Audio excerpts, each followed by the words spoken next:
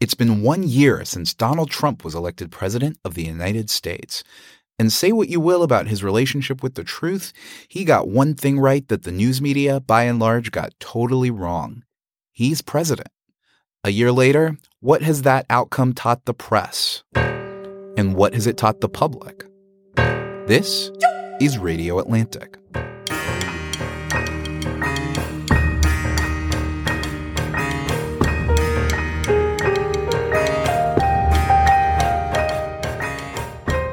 Hi, I'm Matt Thompson, executive editor of The Atlantic. My esteemed co-host is Jeffrey Goldberg, our editor-in-chief. Hello, Jeff. Hi, Matt. And to join us in our conversation about how Donald Trump has changed the media, we have Adrienne LaFrance, the editor of TheAtlantic.com. Hello, Adrienne. Hi, thanks for having me. Excellent. Thank you for joining us. And we also have exclusively at The Atlantic podcast, Yoni Appelbaum, our politics editor. How did we get these two? I don't know. These are hard huge. gets. These are huge exclusives. Hello, Yoni. Hey, guys. Hi, Yoni.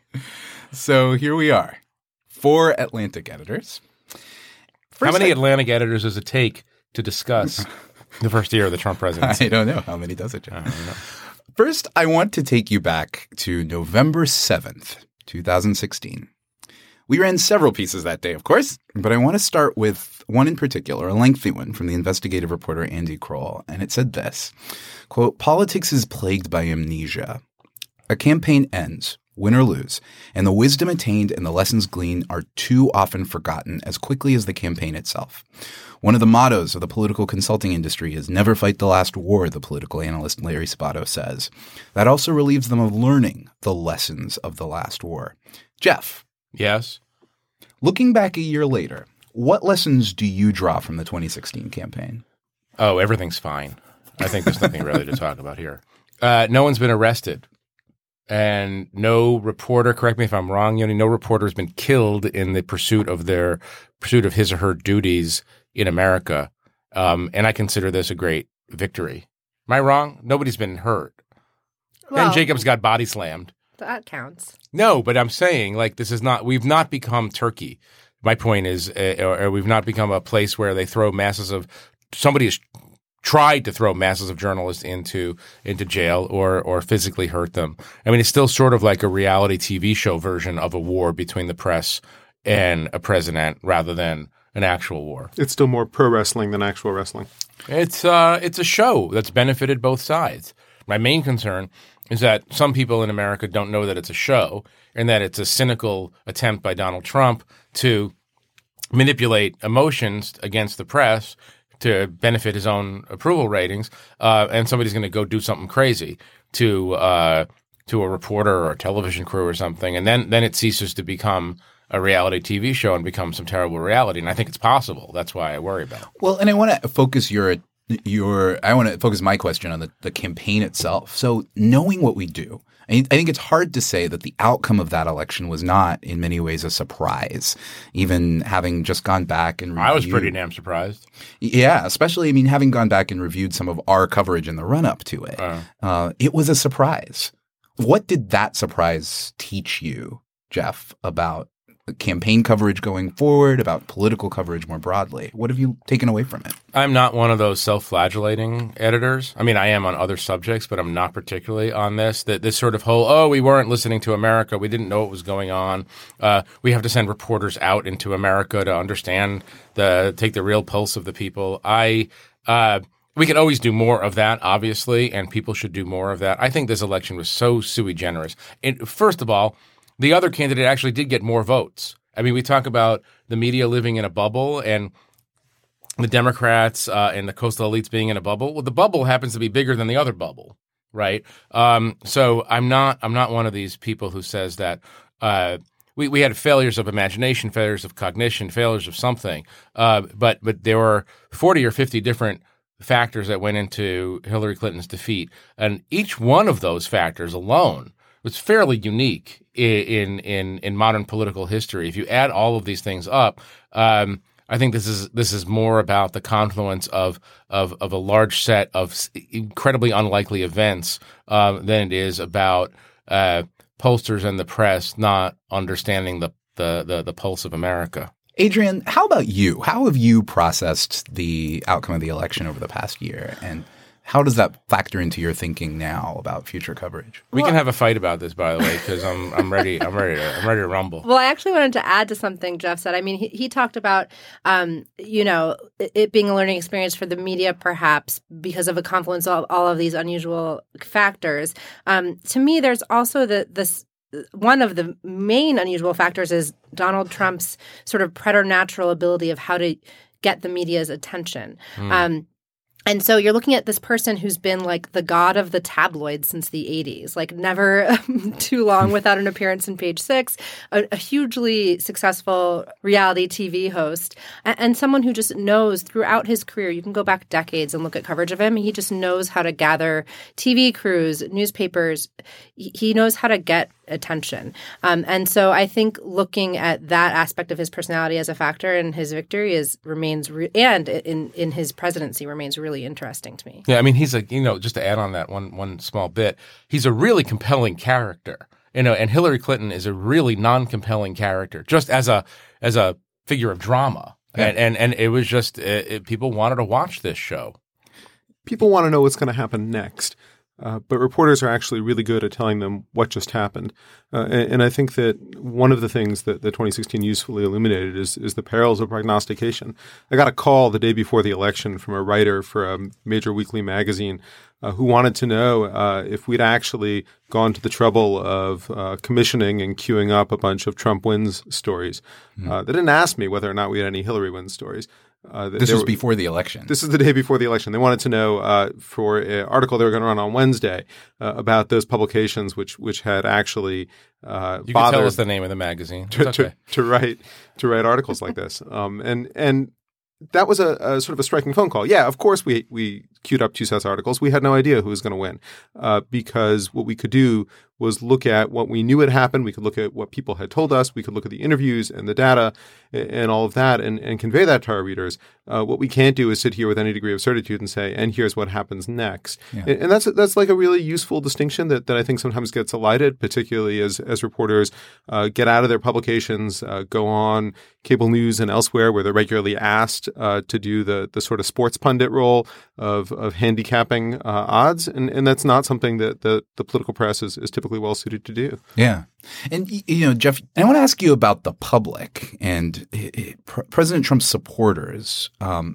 How did the fact of his victory, how did starting off with this moment in which he called it, he was right, the narrative that he told was true. And so all the folks who were conditioned to believe him had this big founding piece of evidence to start with. How did that make it? How did you think about, and Yoni, I'm particularly curious for your thoughts on this. How did you think about earning the trust of his core base of supporters among the public, given that context? Yeah, so it's not anytime the media ceases to cover things and becomes an actor in the drama, and President Trump has repeatedly tried to cast the media as his foil in the great reality play that unfolds at the center of American political life, the press loses its ability to function, loses its ability to reach readers, to be trusted. If you allow yourself, if press outlets allow themselves to get sucked into that, and it can be tempting, right? If you get hit, if your integrity gets challenged, if your honor gets impugned, the human reaction is you push back, you write angry screeds, you frame your questions at a press conference in a way that's hostile or adversarial, and then you just cycle downward from there.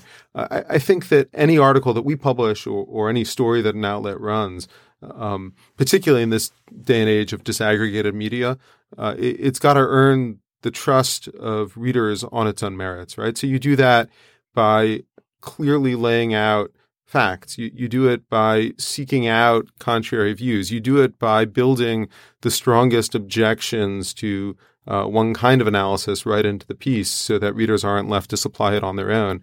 And you do it by being forthright with readers about what you know and what you don't know. And that kind of journalism, it's a little trite in that that's what we should always be doing. But it gets a higher premium at a moment when a president is trying to use the media as a foil.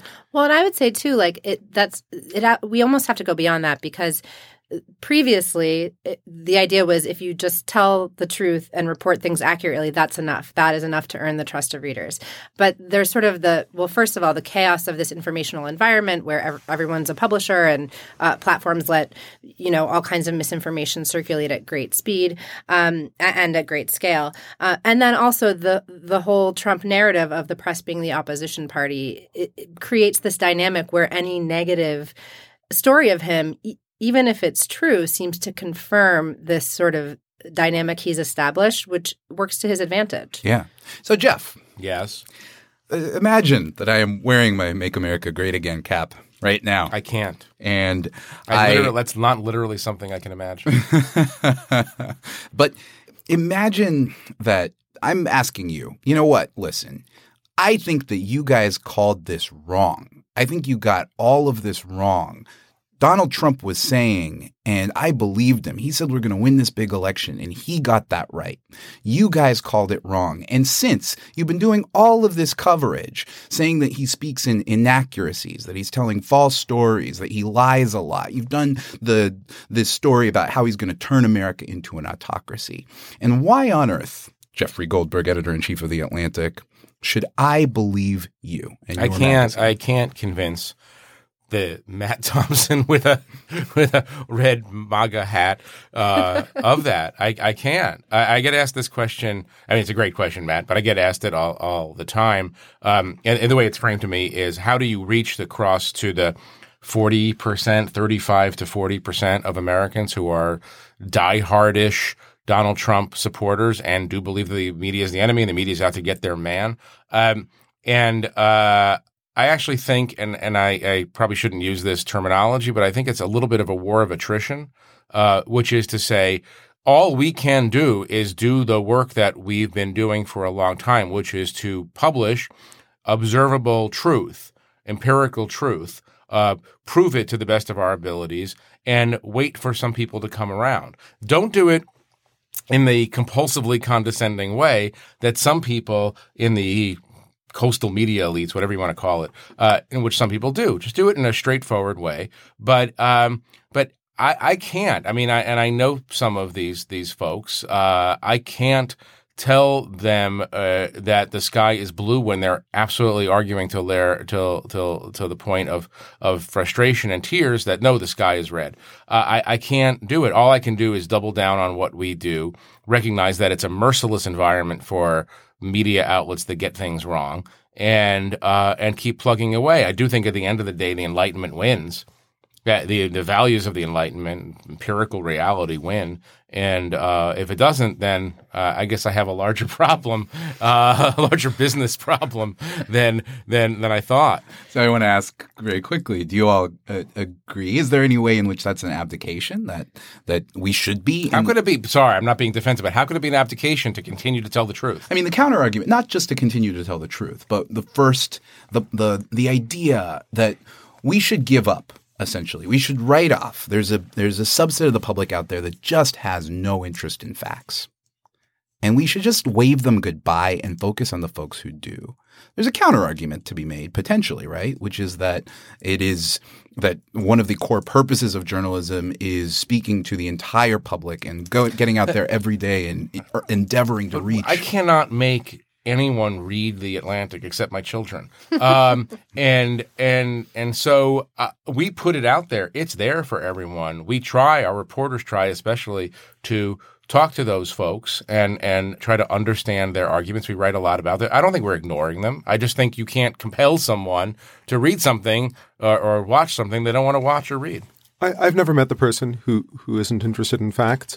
There was a great social science study about this the other day where they went and took both Democrats and Republicans showed them some statements from their political leaders that were factually wrong, managed to persuade them that those statements were factually wrong, but did not change their opinions of those leaders or of their preferred policies, right? So there's a difference here between being able to be interested in facts. And often people reason the other way, right? They have a moral intuition. They have a sense of loyalty.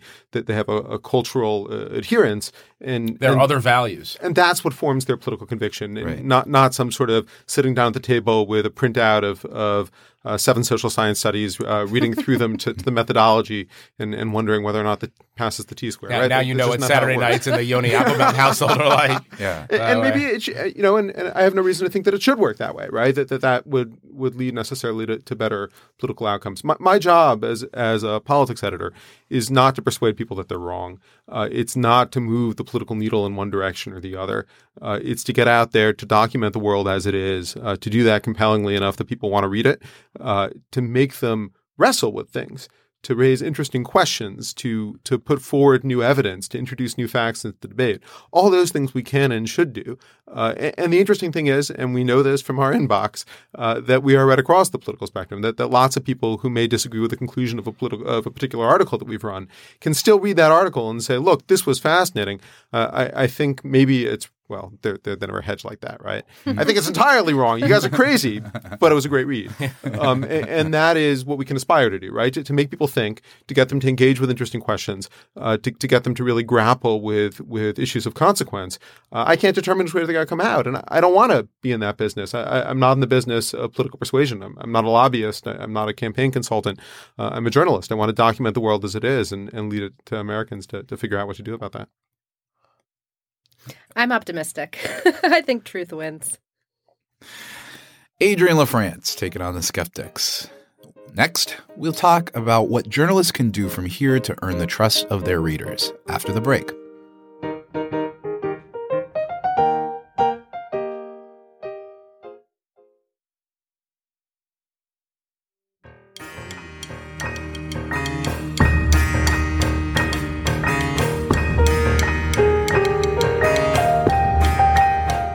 This is Radio Atlantic. I'm Matt Thompson. I'm Jeff Goldberg. We're talking today once again with Yoni Appelbaum and Adrienne LaFrance, our fellow editors at The Atlantic, about Donald Trump, the press, 2016, 2017, and what we've learned.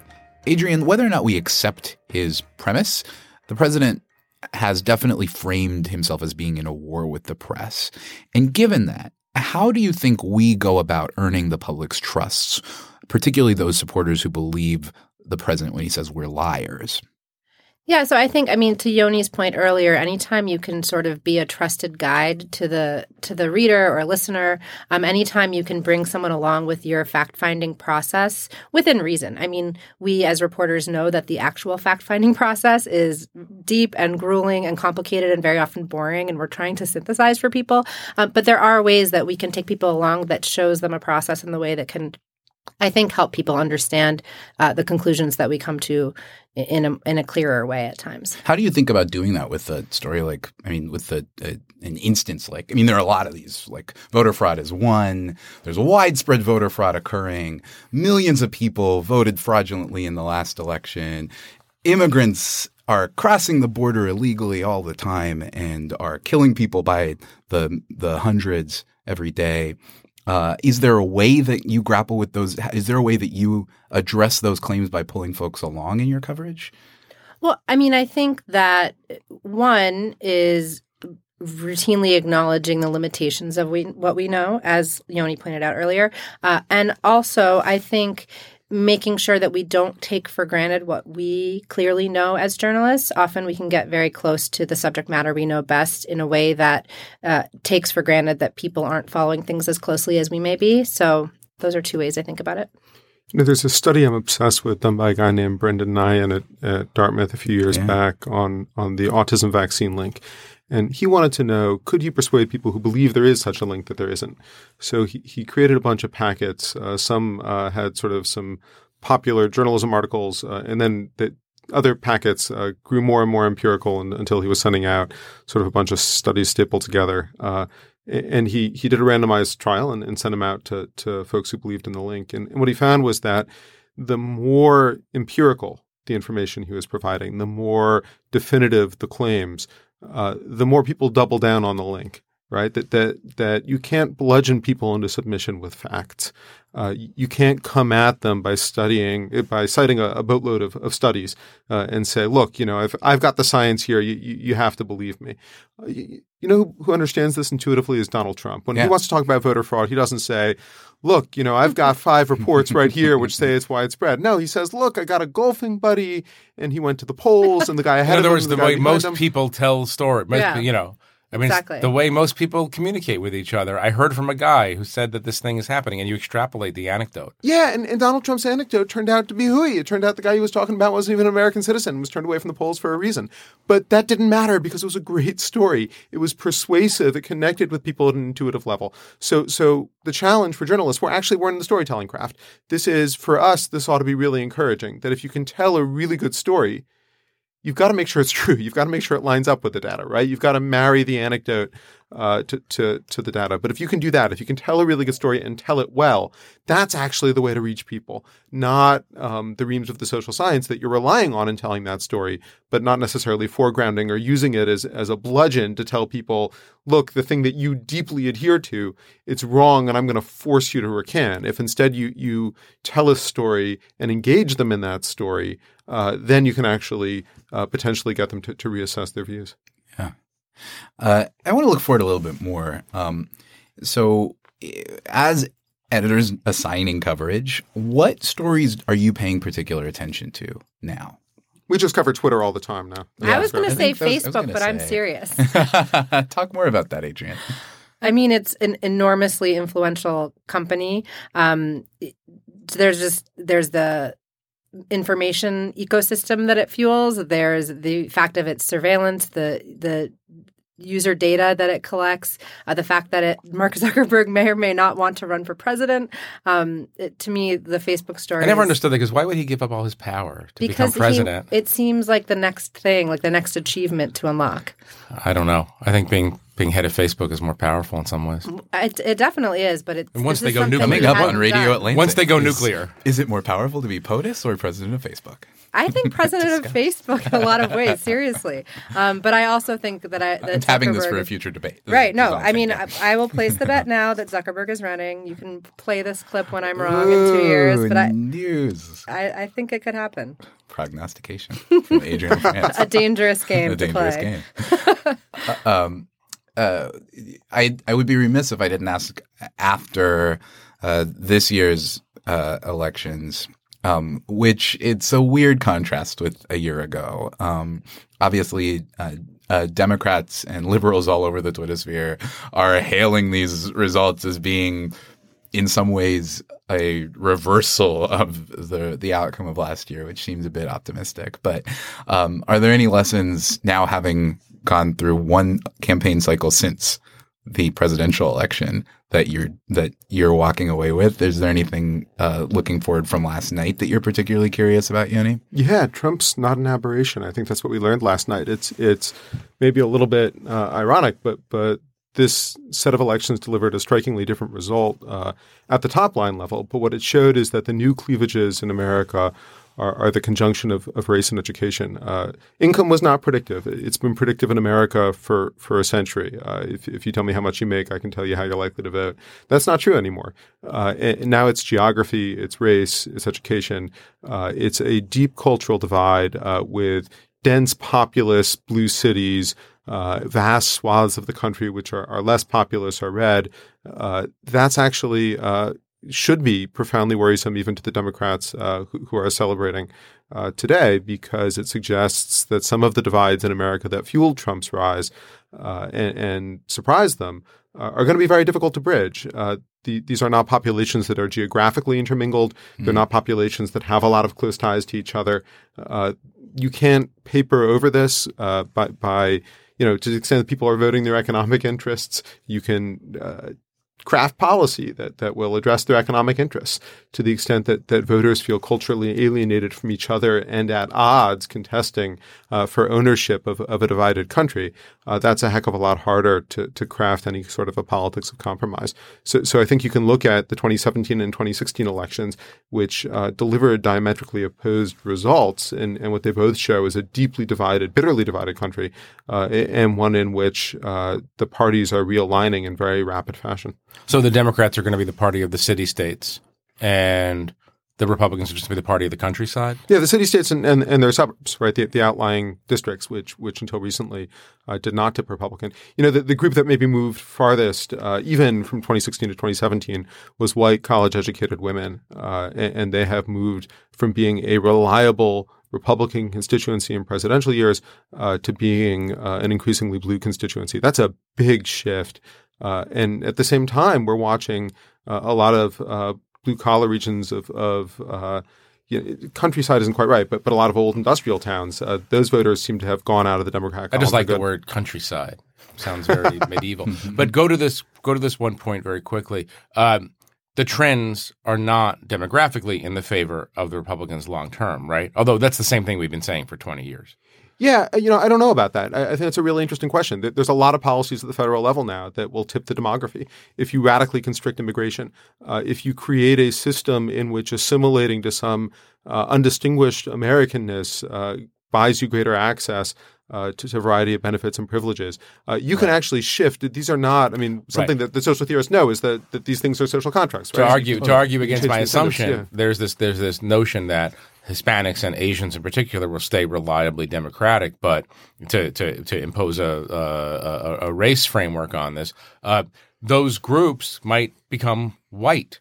Well, they are. They might vote white once they decide. Or alternatively, that people of color may just become a meaningless phrase. We know that. Well, it might already be that, but this Hispanics who identified that way in the 2000 census, that very large numbers. Remind me, Trump got 30% of the Hispanic vote, something in the 30s. He did, but that's a self-identified vote. Many of those same households that identified one way in 2000 had simply identified as white by 2010. Right. They're not stable or static categories, and you can actually reshuffle the demographic nature of the country. And the other thing is it requires people coming out to vote. So what happened in Virginia, for example, on Tuesday was that minorities showed up in large numbers to vote and did that at higher rates relative to the baseline than many white voters had.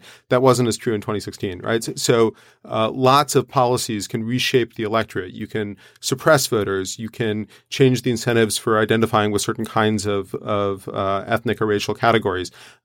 There is no single demographic destiny. If anyone's holding their breath and waiting for the nation to tip in their direction, they're probably going to be rudely disabused in short order. This is an active battle for the future of the country, and it's only intensifying. I want to ask a specific question about one theme. One difference, one thing that strikes me that feels very different as an editor now versus as an editor before the 2016 election is how we treat fringe or extremist voices. Before the 2016 election, it was really difficult to make the case to my fellow journalists that we should be spending more time looking at some of the extremist sentiments that were quite visible. But I wonder now, though, have we gone too far in the opposite direction? Are we paying too much attention to extremist voices? Adrienne, I'm curious what you think about this. Can you get well, I will say that I pay more attention to, Breitbart today than I did a year ago, probably. But I don't see any evidence that people are paying too much attention to extremist voices. Is there such a thing? Can one pay too much attention to the fringe? You could panic based on what you read, but paying attention to it, I don't think you can pay too much attention. No, and it's a good question, especially in the context of journalistic coverage. I know I've looked at some of the reaction to the coverage we've done of Richard Spencer, for example, and the question of perhaps should we not even feature voices of extremist groups? Is it glamorizing them? Those sorts of questions. For our purposes, we're documenting what's happening in the world, and this is a moment where extreme voices are amplified, not just because of the coverage of them, but because of the sort of forces shaping the political moment. So I don't think as journalists we can pay too much attention to things of profound influence. So no, I would say, and I'm not equating the moment to the moment I'm about to discuss, but this magazine was covering Hitler in 1930, 1931, 1932. It was treating it as a serious phenomenon. I think that's you don't wait to cover extremists until they take over. You cover them when they're putting out extreme ideas and write about the ideas and fully ventilate it. And with that, let's close out this segment and turn to our closer, Keepers. At the end of every episode of Radio Atlantic, I ask our guests a question and my co-hosts a question. What is it that you have heard, read, watched, listened to, experienced recently that you do not want to forget? What would you like to keep? Adrienne, can I start with you? Can I give an example from The Atlantic? Sure. Julie Beck wrote a piece about Facebook. Again, I'm bringing up Facebook. She looked at how people's memories. Facebook has this feature where it shows its users what they posted 1 year ago. And for the election, she took a look at people who'd supported Hillary Clinton and what they were sort of feeling and thinking about their 1 year ago posts of perhaps doing voting selfies or whatever it was. And she had this description of Facebook that I really liked. But this is me reading Julie Beck. But on Facebook, every day is dedicated to the passage of time. The social network was always an obsessive catalog of the present, furiously snatching the delicate butterflies of this moment or that and pinning them to a digital corkboard. But what's the point in a collection if you don't display it? So Facebook has also become a unique sort of a nostalgia machine. I liked that, a nostalgia machine. And I think it's kind of ominous, We got some good writing at The Atlantic. Really good. So Julie Beck, thank you for that. Yay, Julie Beck. Yoni Appelbaum. Instead of a keeper, I'm going to tell you about something I kept. I came home from the conventions in Philadelphia and Cleveland with 2 bottles of scotch and tucked them away in my office. I put one of them out last November 8th to thank my colleagues, the extraordinary team I work with every day for just killing it for 2 years of coverage of a remarkable presidential election. The other one's out on the table this afternoon to thank them for covering the year since that election. Jeff, if I can get an expense account, I think we may need some more scotch. More scotch. Submit the receipt and then apologize. That was always my trick. Now, Jeff, my co-host, what do you want to keep? Yoni's receipts. Stranger Things. Although I'm actually been thinking, I watched most of the second season. I binge watched it between 1 a.m. and 4 a.m. one night, or 5 or 6 a.m. I don't remember what it was. I was traveling, and I don't even like the show, but I'm obsessed with it. It's sort of an amazing thing. I like the first season. I don't like the second season as much, but I'm way into it, and I think it's pure. Speaking of nostalgia, I think it's pure nostalgia. It's created in that sweet spot between Stephen King's Night Shift, which is his early collection of horror short stories, and and E.T., some combination of E.T. and Close Encounters. And I guess I'm just old, and I go back to the things that I liked 35, 40 years ago. Thank you very much, Jeff. Stranger Things.